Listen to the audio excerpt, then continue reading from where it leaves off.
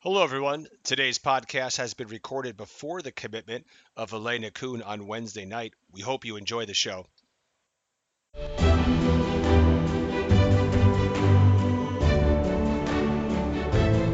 Hello and welcome to another edition of the Scarlet Nation podcast here for 24/7 Sports. I'm Bobby Darren, getting ready to talk a little Rutgers football recruiting. Thanks for joining us.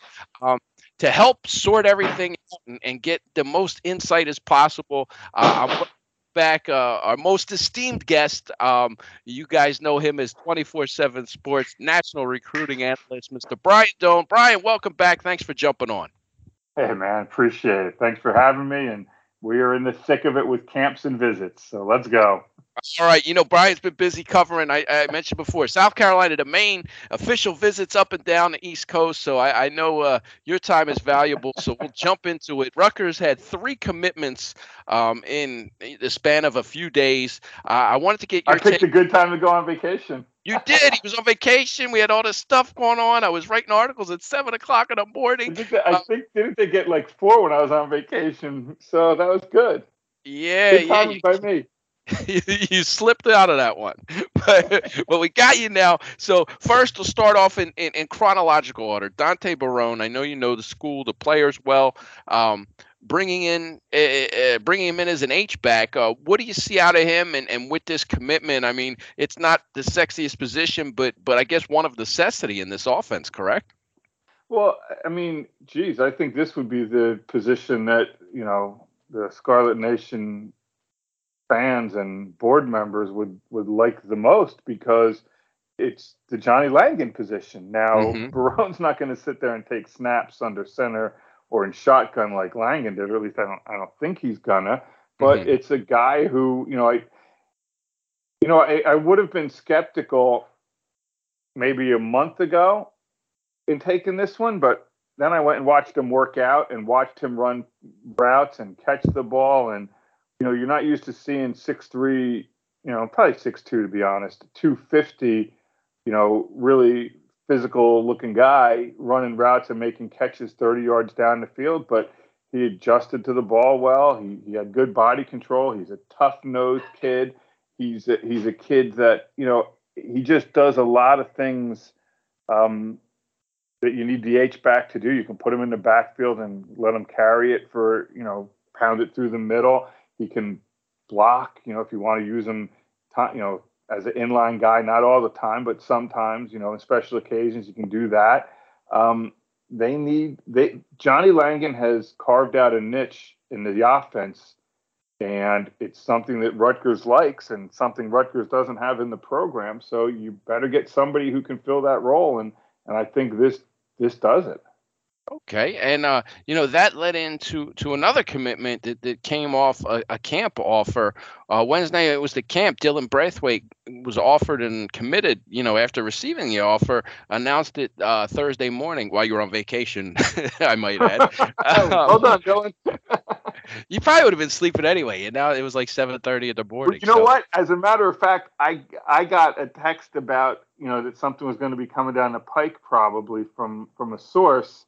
Uh-huh. And I happened to be up because where I was on vacation, we had to be up to travel that day.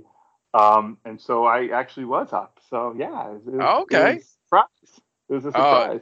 it was. I had two kids running around trying to write and talk to interview at the same time. It was a hectic morning to say the least. But It's called every day. this is true. Um, but back to to the commitment. You saw him at the I believe it was the Under Armour camp The down in UC Baltimore. report, yeah, Under Armour's, no, it's UC report Under Armour up at Hackensack High School Okay, apologies. on But you Mother's Day. While most people were enjoying Mother's Day, I was giving my wife the present of not seeing her all day by going to a camp. well, we appreciate your commitment to work. What did you see out of Dylan? I mean, where did this commitment kind of came out of left field? It did, but you were at the camp the night before when he performed and was offered. Hmm. He is a speed guy. He ran a 4.59 at that UC report, which is electronic. So it's a good, 4.59 is a good time. You go back and you look, he's got some impressive 55-meter times, in running in New York. I think he finished second only to Josiah Brown in the 55 meters. And in one of the races I was looking at, I think he ran a 6:43 in the 55, which is, that's blazing. Now, the flip side is he's 5'9", 160. If you're looking for a comparison type, just in terms of size and speed, I think I would go somewhere around the Janorian Grant, mix. And I think Janorian was bigger. It doesn't mean Dylan Brathwaite's going to return all these kicks and punts for touchdowns. Calm down, folks. Well, now I do think he's much more skilled as a ball catcher than Grant was. Grant, was that was not a strong point. Let's put it that way. But yeah, he's a guy that is a slot guy who you want to be able to, get coming across the middle and some one-on-one coverage and get some mismatches. And from the sources I spoke with, he absolutely killed it at the camp, caught everything, was really polished getting in and out of his breaks. They know that he's going to have to get bigger, but they were comfortable with working him out and getting the commitment. And I know the initial reaction is, for a lot of people, well, what other offers did he have? Who did they beat from the Power 5 level? But it's not really like that. And I spoke to some coaches about this situation just with them. He plays in Hicksville, Long Island. There are not a lot of schools going to recruit Hicksville, Long Island, because it's not worth it for him to go for one or two kids. Now, they will for Josiah Brown because he's a special talent, but we're not there to the 24 class yet for stuff like that. So this was the first chance of a school to get him worked out. He worked out. He got the offer. Now, if they don't take the commitment and he goes and works out at 6 other places and gets offered, as a Rutgers fan, do you feel better about the fact that he got more offers but doesn't come to your school? Or do you feel better about the fact that he has an electronic 4.59, he has an electronic 6.43 in the 55 meters, they worked him out, they liked him, they figure they need some speed, and he fits the pass catcher role? Or do you feel better about that stuff? What do you feel? So to me, if they like them, then it makes sense to take them.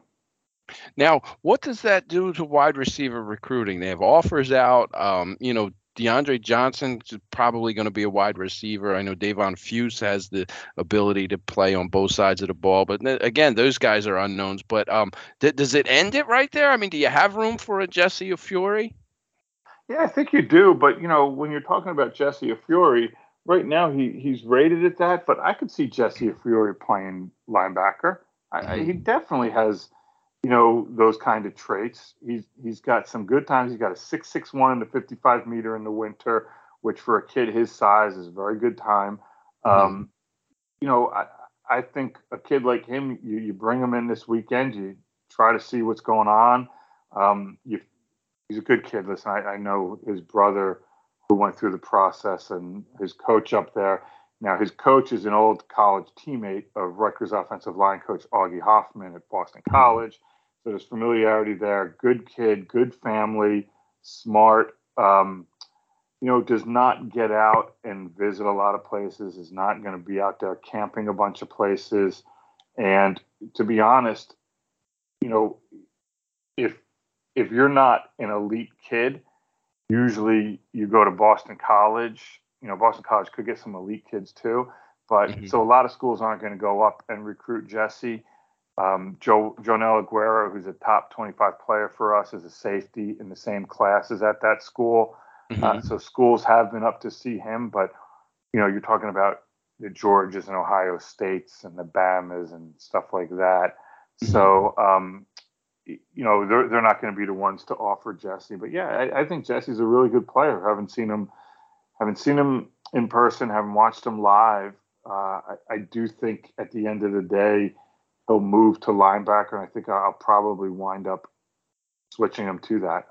Okay, and they weren't done with the with Brathwaite. That same day, Ian Strong commits. He had another kid who had a good camp, good size, got an offer that night, but kind of was a relatively unknown on the recruiting circuit.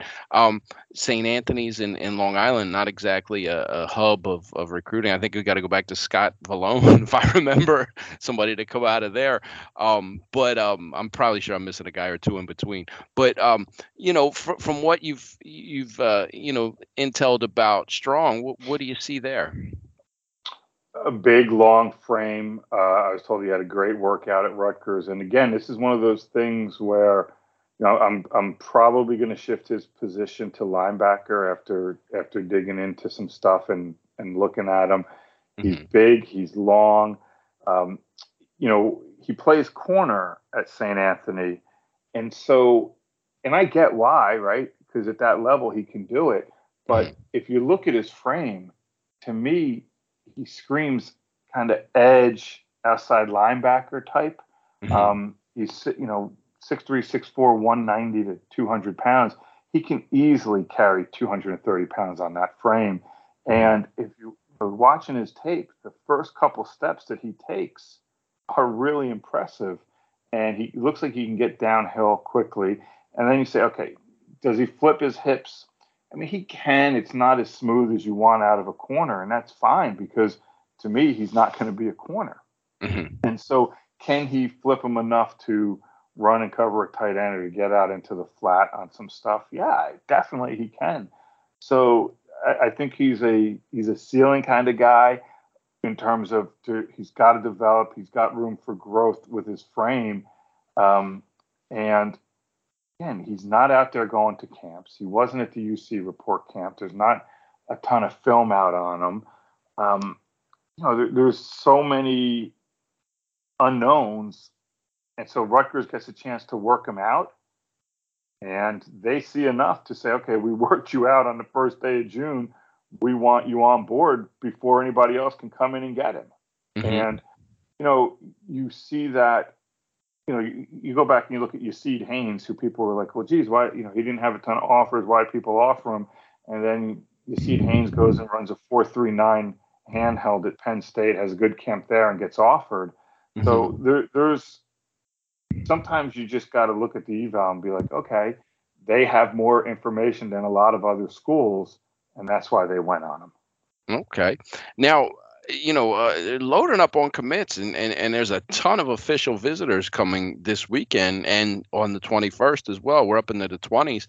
What can fans expect from this? I mean, is it just kind of for most, hey, let me check out the school, the coaches, let me check out the kids, or can we expect some hard commitments out of this? What's kind of your take on this first big upcoming weekend?